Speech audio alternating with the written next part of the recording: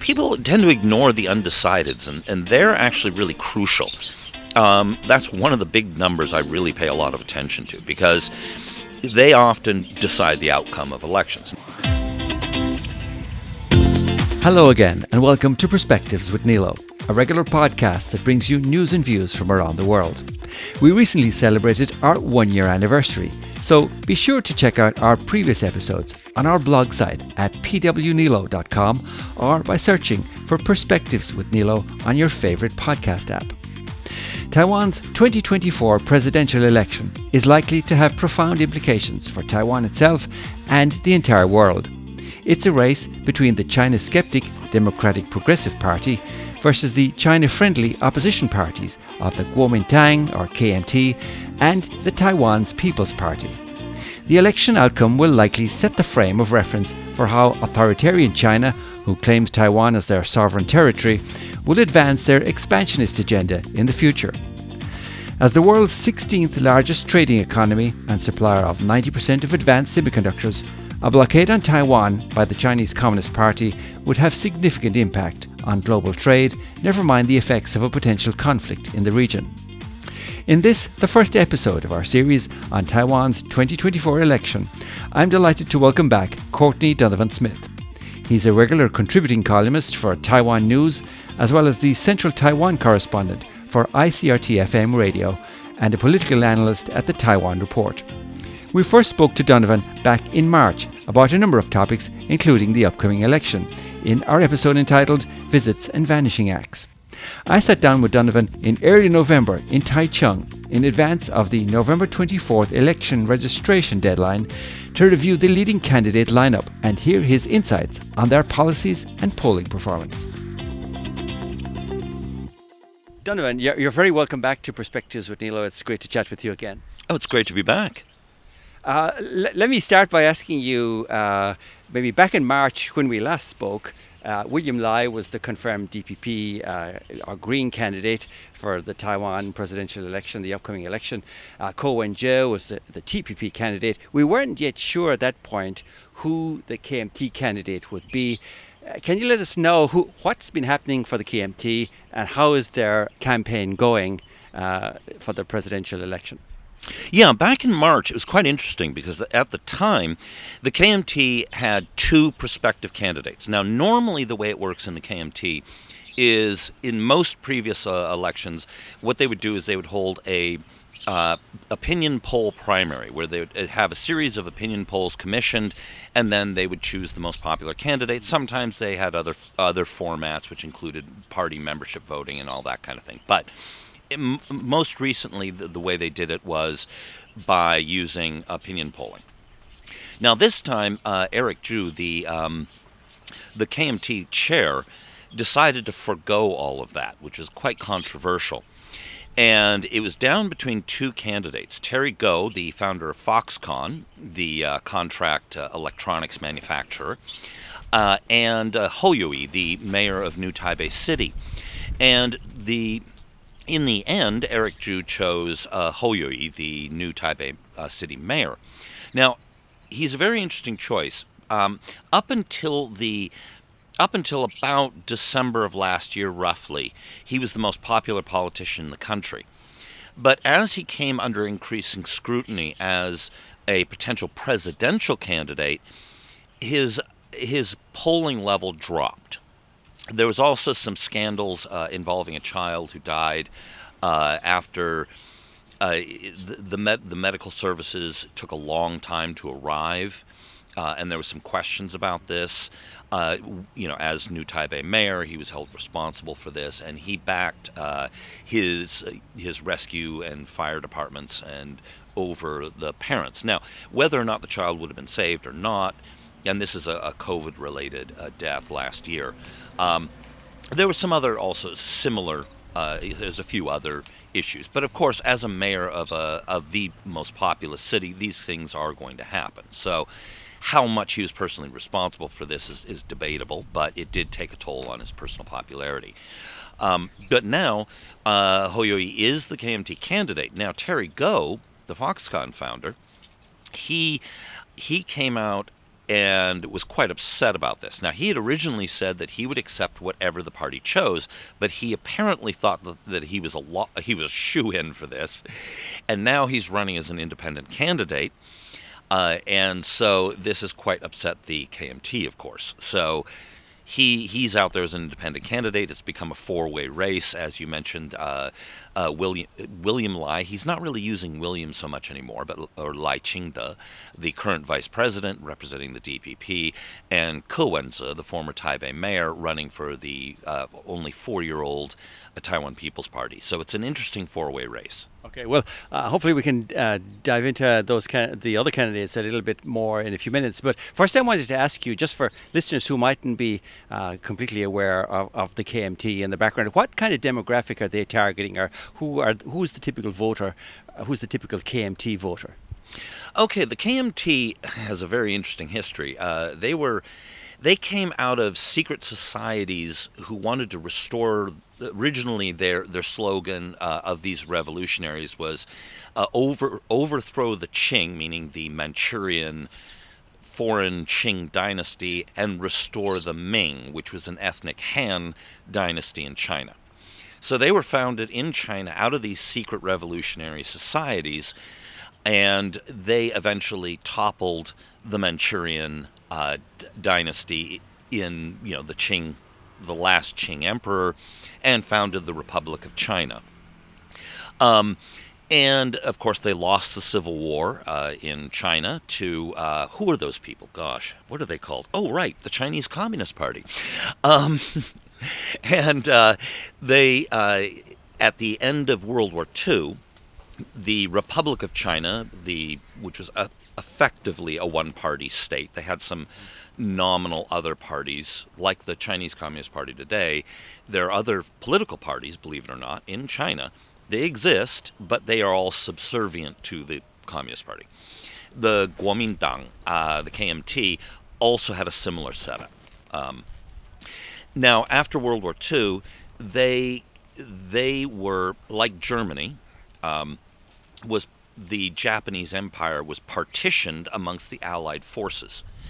And the Taiwan portion of the Japanese Empire was administered on behalf of the Allies by the Republic of China. Then, of course, the main islands were primarily the U.S., but the British and Australians and the Russians took over some northern islands. And the Republic of China, of course, lost, and the Kuomintang-led government lost in China, and decamped to Taiwan, which was legally then part of the Japanese Empire. And then they had nowhere else to go, and so they basically stayed there. There's some legal dispute about, in 1951, the Treaty of San Francisco was signed and came into effect, and the Treaty of Taipei, they came into effect in 1952, where the Japanese Empire forfeited any. They said that Taiwan was no longer their territory, but they didn't declare to whom they gave the sovereignty to. So there is some, and so, for example, the United States, the UK, and other countries, their official position is that Taiwan's sovereignty is undetermined. Mm-hmm. There are two main, I guess there's three main groups that today follow the KMT. There are the 49ers, who are the descendants of the refugees from the Chinese Civil War. A lot of them still follow the KMT for historical reasons. There are the local factions, which are generally locally Taiwanese-led. They're patronage factions that were patronized by the KMT under the KMT when they arrived, when it was still a one-party state. They did have democratic elections on the local level, but it was generally between competing factions within the KMT, primarily. And a lot of these people, there's still a lot of loyalty to them in particularly countryside areas, rural areas, inside the country. And then there are those who have family ties, business ties with China. And then there's just a lot of people who they believe that Taiwan is still has a connection to China, and then there's also a lot of people, for example, the Hakka minority here, the indigenous people. They have generally supported the KMT because historically they were kind of oppressed by the majority Haklo or Taiwanese-speaking people. So they've generally also aligned with the KMT. So the kind of voters that follow the KMT are kind of eclectic in a lot of ways. They generally are a little bit more pro-business, but honestly, there's not very much difference between the DPP and the KMT on economic policy. They're quite similar, actually. But so there's also civil servants have generally been historically, and government employees have generally been very pro-KMT. And Ho Yui, the current KMT candidate, has he talked about any particular policies he's driving himself as part of his campaign for this presidential election? Okay, on domestic issues, there's not a lot of difference between the two major parties, and not even, again, with the TPP, the new party that's on the scene. Generally speaking, they're, I guess in Europe you'd consider them center-right. Their policies, there's to solve issues like housing inequality, the declining birth rate. Their policies are really quite similar. It's a series of policy changes, subsidies for this, subsidies for that. There's not a lot of difference ideologically between the parties. Domestically, the big difference is that the TPP and the KMT support extending the lifespan of nuclear power plants, whereas the DPP wants to keep the original phase-out schedule, which is in 2025, that all the nuclear power plants will be gone. Now, the case that the DPP makes is that Taiwan is a seismically active country. These are old power plants, and they've reached their limit. There's all the places to store nuclear power nuclear waste, are full, and they have no legal provisions to add any new places. And that the country should move toward natural gas in the short term and renewables in the long term, and gradually phase out coal. The TPP and the KMT want to keep the nuclear power plants running, partly on national security grounds, because, for example, there's only about 11 days reserve for natural gas. Again, coal has a relatively limited amount. If there was, for example, a war, the power would go out in a few weeks. I mean, whereas nuclear power, they could keep the lights on for a long, long time, assuming they're not bombed by invading forces. Now, they are also, so they want to keep the nuclear power going. They're very concerned about the reserve requirements because Taiwan is a heavy, heavy power user. For example, the chip-making company TSMC alone accounts for over 7% of all of Taiwan's power, and it's expected in the next few years to rise to about 12.5% of all of Taiwan's power needs. And that's just one company. So they're very concerned about that domestically. So you mentioned there TPP, who are, I guess, also known as the light blue party, is on the same, politically leaning the same way as the KMT. Their leader is former Taipei Mayor Ko Wen-je. How is he doing in this presidential election run-up? Well, most polls have him at second, but there's a significant minority that have him at third. Now, I've been compiling a poll of polls, and recently the number of polls has been lower than it was the last 2 months, which is kind of interesting. And in the poll of polls, because it's a weighted one, actually Ho Yui is pulled ahead of Ko Wen-je because of the polls that are weighted a little bit higher that have conducted polls in the last few weeks have tended to show Ho higher and Ke lower historically.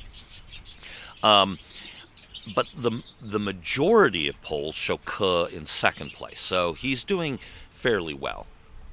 There was a little bit of a faux pas as regards the name. We talk about them now as the light blue party, but earlier, a few months ago, they labelled themselves as the white party. Am I correct in thinking that? And it caused a bit of I guess it was a little bit of a faux pas. It caused a little bit of a bounce back.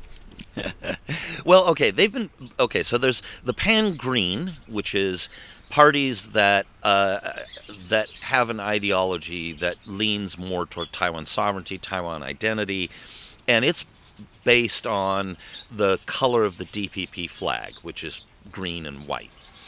And then there's the pan blues, which are more believe in a one China, at least in the long term, and they're based on the colors of the flag of the KMT, which is blue and white. Now, the TPP has branded itself as the white party, meaning not blue and not green. And in Chinese, this has connotations of purity, cleanliness. But then they came out with a slogan, which was, I believe it was, vote white. It was white power or something like this. Which obviously in English has very different connotations than it did in Chinese.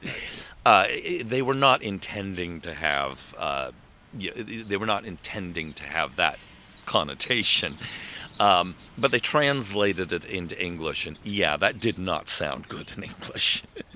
And as regards to demographic for the TPP, a lot of the media analysis are kind of saying it's mostly a younger demographic that are supporting them. Can you tell us more about that? Is that right? Yeah, that's absolutely correct.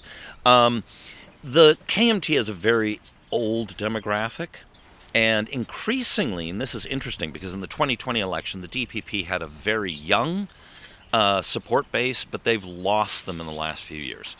They've generally shifted to the TPP. The TPP is very strong in the under 30 demographic, quite strong in the under 40 demographic. They're doing okay in the 40 to 49 range, and then it drops off a cliff after 50. By the time you get into the 60s and 70s, their support is in the single digits. And that's surprising to me from an outsider perspective, insofar as, if they're blue-leaning or light blue, it's surprising to me that young people would be as supportive of unification with China, which is, the light blue leaning would seem to indicate. So, what is the kind of how should we read that? I mean, is there a sizable proportion of young people in Taiwan who favor the reunification or re-engagement with China? Almost none. The TPP position isn't a one China position. That's what makes them different than the KMT. The position of the TPP is they kind of are trying to avoid the whole issue, and they claim that they want to rise above it.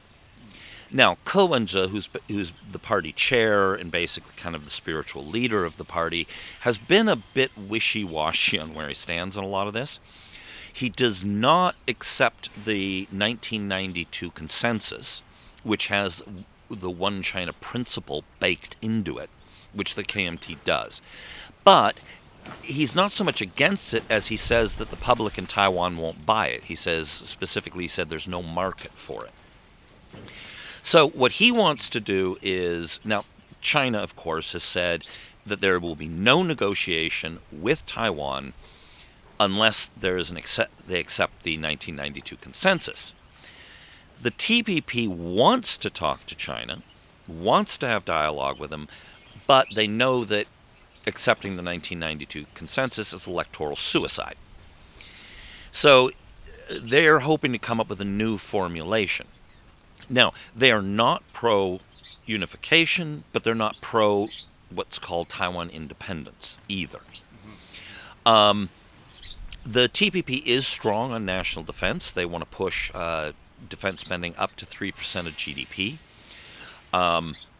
So they're not as strong on sovereignty issues as the DPP is, and they want dialogue with China like the KMT does, but they don't accept the 1992 consensus, so they kind of are in this sort of muddled middle space between the two.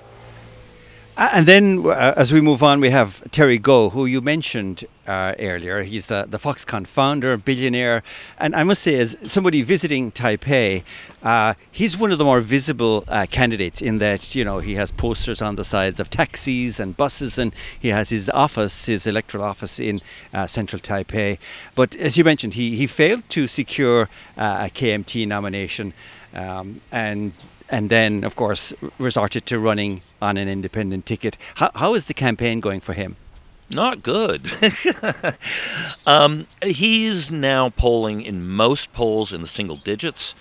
In our poll of polls, he's at about 7.3, 7.4 right now. I think that unless he can do something to really turn around his campaign, I think that at the end of the day, on election day, he's going to probably come in at under 5%. I'm comparing him to James Song in the last election, and using that as a comparison line. So, yeah, he's not doing very well. And any particular policies that he's talked about or raised out that are getting any attention? He's has probably some of the most interesting policy stances. I mean, the big issue in Taiwan politics when it comes to national elections is relations with China. Okay, that's the big one. He's very tied to China. He's a 49er who his family escaped the Civil War. And he wants a peace dialogue with China. He promises that there will be some kind of peace agreement with China if he's elected president.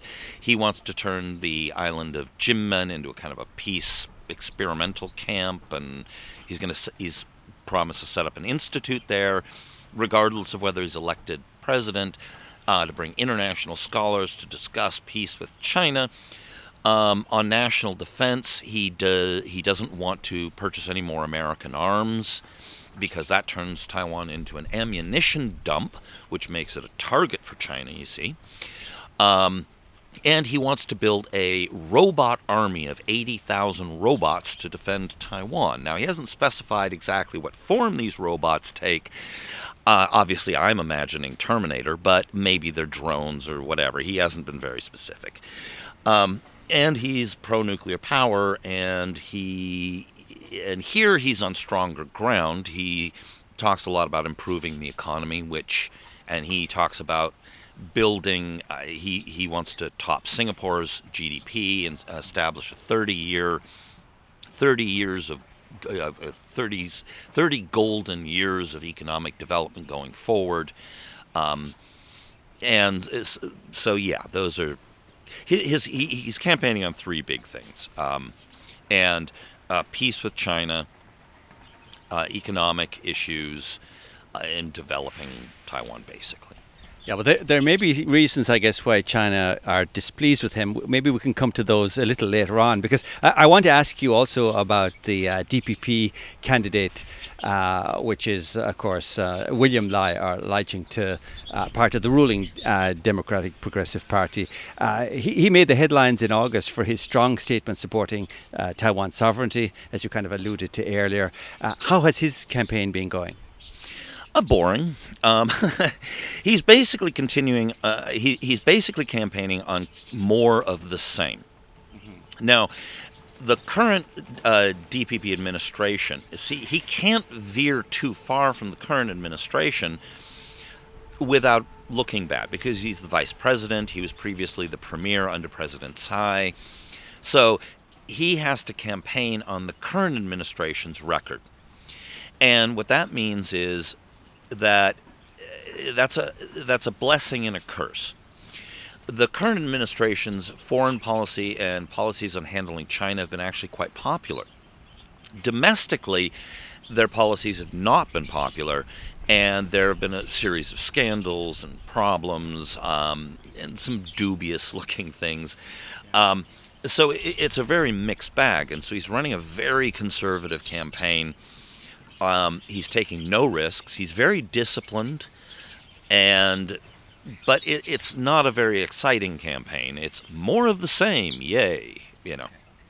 And so four candidates, leading candidates, then at least we have Lai, Ko, Ho, and Go, and you've been doing some serious analysis as regards the opinion polls, like you've been talking about. And can you tell us a little bit about that project and maybe the very latest results that you've published, and how they're showing the various candidates? And there's also an undecided grouping in your analysis. Yeah, people tend to ignore the undecideds, and they're actually really crucial. That's one of the big numbers I really pay a lot of attention to, because they often decide the outcome of elections. Now, at this point, Lai Ching-te, or William Lai, he is fairly out ahead. He's at 32, 33. He's been pretty stable since we've been doing the poll of polls. He's been within a band of about 3.5 percentage points. He's been, varying within that. Pretty stable. Now, Ko-en-je, again, he's been within about a 3.3, 3.5% band since September 1st. And for most of the time, he's been in second place, with Lai ahead currently he's at 32 point something.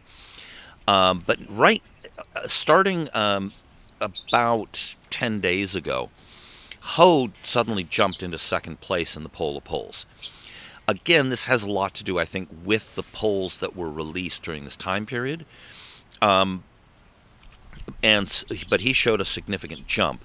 He's currently at 23.9, I believe, and Ke's at 22 point something. So they're still pretty close in the poll of polls.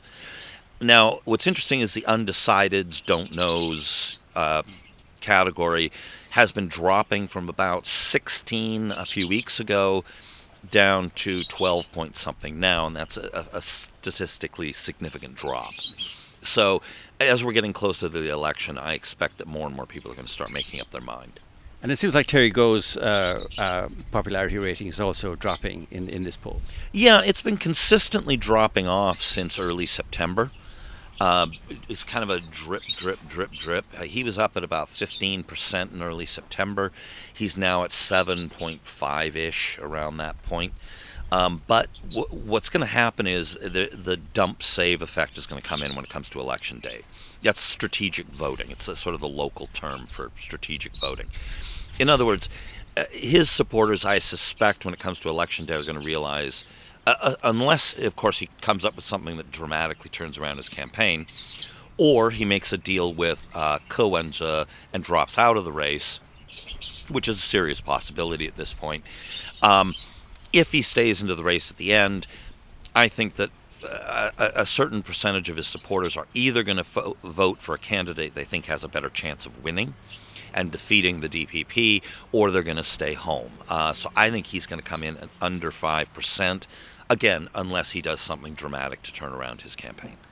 And the DPP have been at the ruling party for 2 terms now, and I guess this is one of the things I see a lot of discussion about, especially among the pan-blue camp, is, how can they be ousted?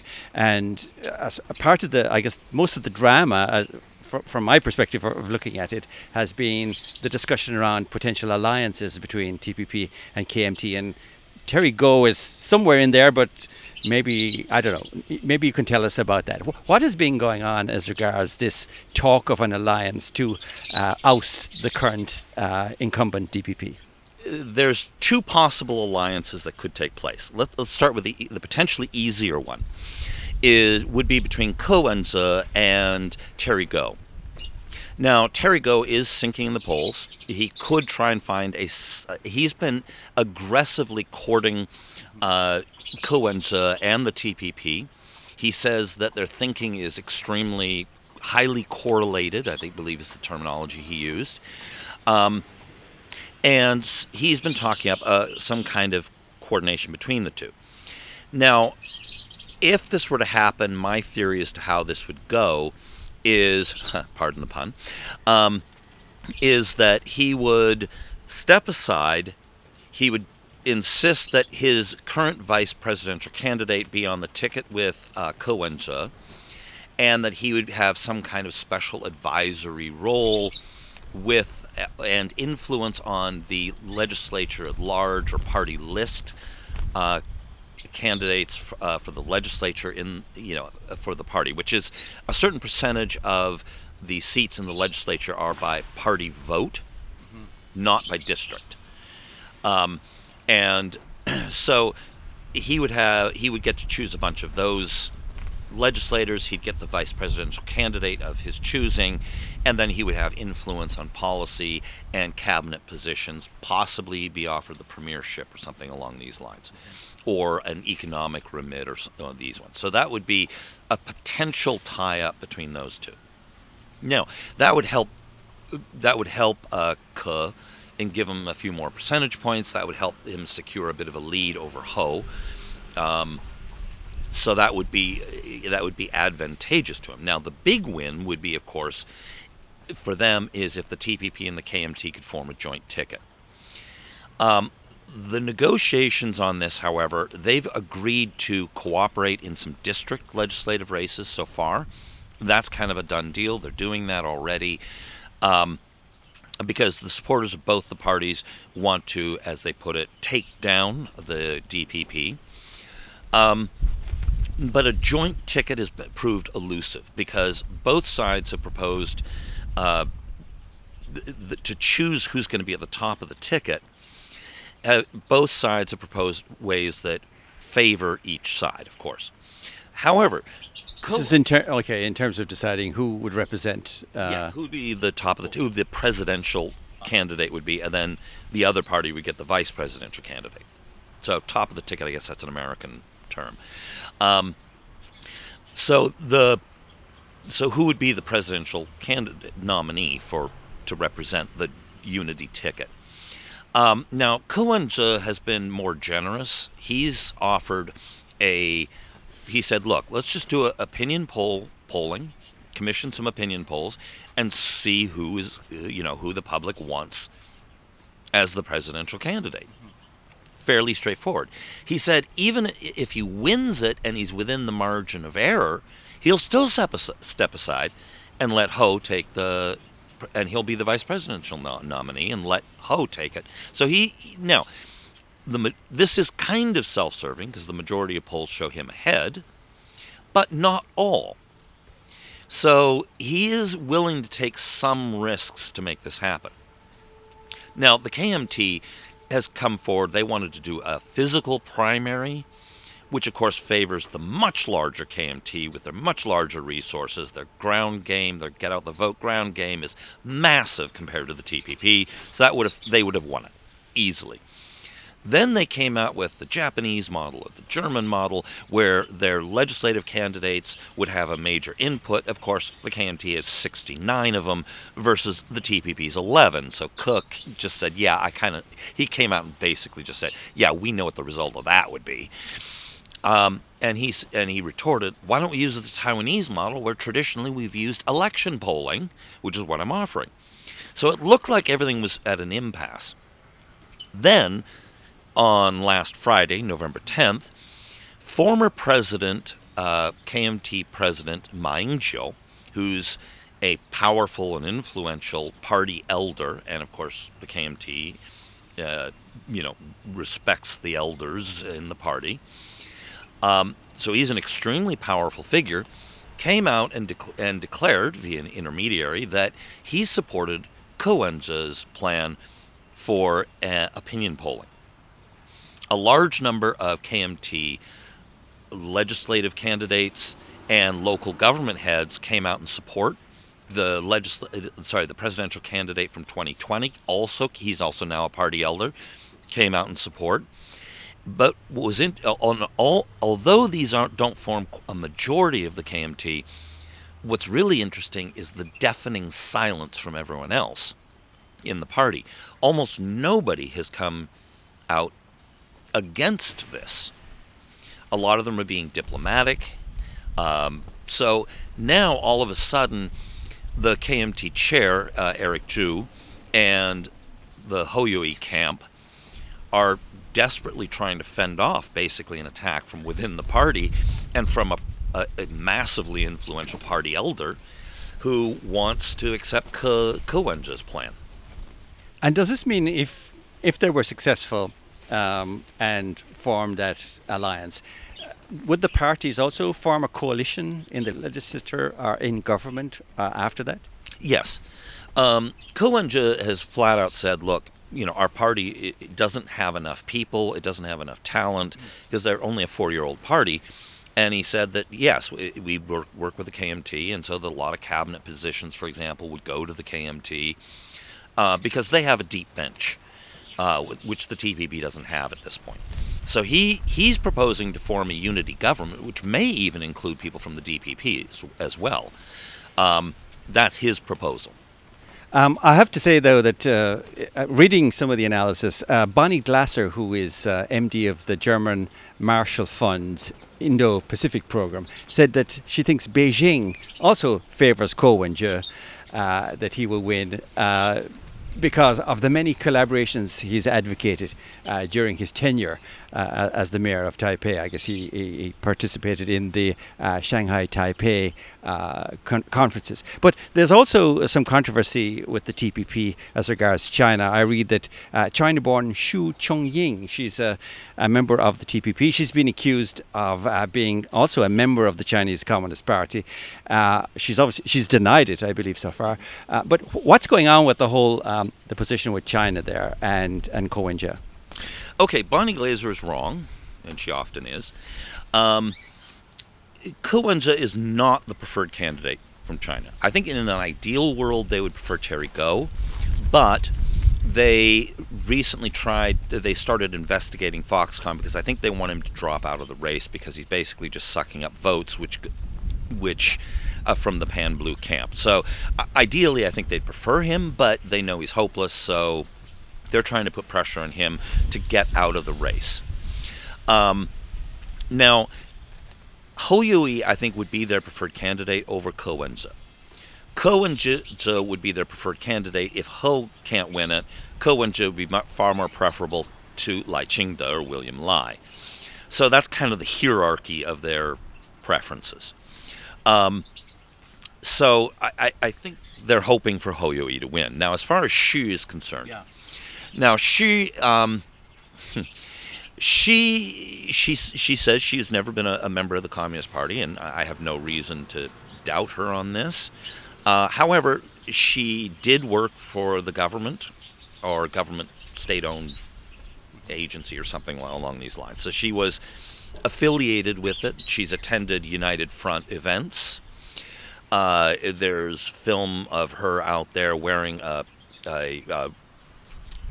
Cultural Revolution era red scarf and singing songs in praise of Mao Zedong. Now, Ko Wen-je says that he wants to include her because there are hundreds of thousands of spouses here in Taiwan who were born in China, and that they need some representation.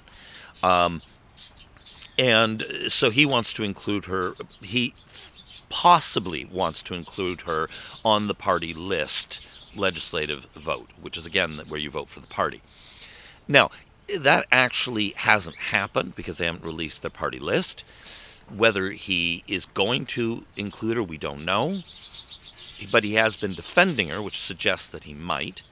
And if he does put her on the list, will he put her in the safe zone, which means that she's almost certain to get elected, or in the not safe, where he probably won't get elected? These are all still open questions.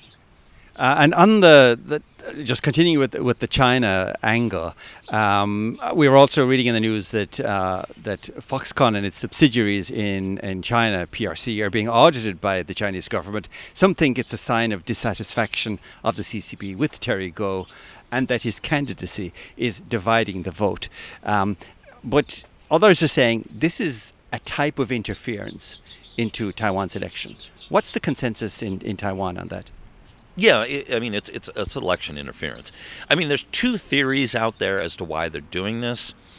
The other one is that they are actually trying to give him credibility, which may be partially true. In other words, that because the Taiwanese public views him as being too close to China. After all, his business had massive investments, and while he's in China, and was the largest private employer in China, and he personally knows Xi Jinping, and now he's no longer the CEO or even on the board of Foxconn, but he's still a major shareholder. So there's a public perception of him being close to China, and he is close to China, to be honest. And so there is this theory out there that by doing this, it makes him look less close to China, and that will boost him in the eyes of the Taiwanese public. Now, I don't think that's their primary goal. Their primary goal, I believe, is to try and push him to get out of the race, because he is splitting the vote. On the Foxconn, I think that the tax audit is not the major of the two issues. It's actually that they're going after land usage. And that could be far more damaging to Foxconn, I think, than the tax audit, by the way. Are there other aspects of CCP interference in Taiwan's election that are visible or that have been raised as concerns by people in Taiwan? Where do I start? Well, okay. I mean, obviously the constant gray zone warfare. They're flying warplanes and ships and aircraft carriers into Taiwan's Air Defense Identification Zone, or ADIZ, not into Taiwan's airspace. That would be an act of war. But they're coming awfully close.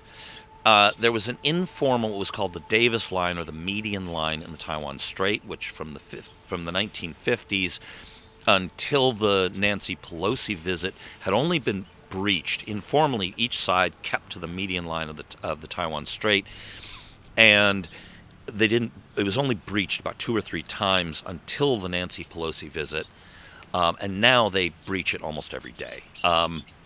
So they're basically, these are aggressive acts of war. They're belligerent. And there was also talk about the Fujian development plan as a means to show, or I guess start discussion on how cooperation with Taiwan might happen. Has that been influential in these discussions? No. The thing is that China keeps rolling out these kinds of so-called incentives. This latest one is interesting because they make it really easy for Taiwanese to, for example, get all the rights and privileges of being a citizen in Fujian province. Because, all the rights and wonderful privileges of being a citizen of the People's Republic of China are so winning and something everybody's dying to have. Now, basically they make it easy for Taiwanese to invest in Fujian province, to buy land, start a company, and they will be treated as far as local, things like insurance and all of these things as if they were local. But, all those wonderful rights and freedoms in the People's Republic, who could turn that down? So finally, maybe just to on the kind of next administration in Taiwan, apart from the presidential election, there will also be the legislature elections. And can you explain to us a little bit how the legislature is organized in Taiwan's government, and how is that shaping up in terms of sway of power for the forthcoming years? Okay, so for up until 2016, the KMT they either held an outright majority in the legislature, or they held a plurality, and with allies they effectively controlled the legislature up until 2016. And for the first time, the DPP won an outright majority in 2016, which they've held ever since. Now, the legislature is made up of, there's 6 indigenous seats, 73 district seats, and 34 party list seats. Maybe check those numbers. But anyway. And it's looking like this time, it's looking like what's going to happen is that no party will have an outright majority. That's the safe bet at this point. I mean, you never really know until election day, but right now, I think the safe bet would be that no party has an outright majority. The TPP will hold the balance of power. They will not. They'll probably be the third largest party in the legislature, and they're going to get most of their seats from the party list. They may get maybe 8 to 10 is sort of what it's looking like at this point. If they're doing really well, maybe 11. If they don't do as well as expected, maybe 7. Out of 113 seats total. But that might be enough to be the balance of power. That's Courtney Donovan Smith, and my sincere thanks to him for joining us and sharing his valuable insights on Perspectives with Nilo. And we've linked his details on our blog site at pwnilo.com if you'd like to dive deeper. After our interview on November 13th, the KMT and TPP continued their negotiations, but ultimately were not successful in agreeing a formal alliance on the presidential ticket before the election registration deadline of November 24th. Terry Guo has also dropped out of the race, which now means that 3 main presidential candidates and their vice presidential running mates remain. They are, for the DPP, William Lai, or Lai Ching-te, and his running mate, Xiaobi Kim, Taiwan's former representative to the United States. For the KMT, Ho Yo-yi, and his running mate, Jia Shaokong, chairman of Taiwan's Broadcasting Corporation of China and veteran political talk show host. And for the TPP, Ko Wen-je, and his running mate, Wu Xinying, who has held executive positions at Merrill Lynch and Shin Kong Life Insurance before she filled a vacant seat occupied by the TPP in Taiwan's legislature. We hope to have interviews with the spokespersons for these candidates in our upcoming episodes. But that's where we leave it for now. Until the next time, thank you for listening. 再见.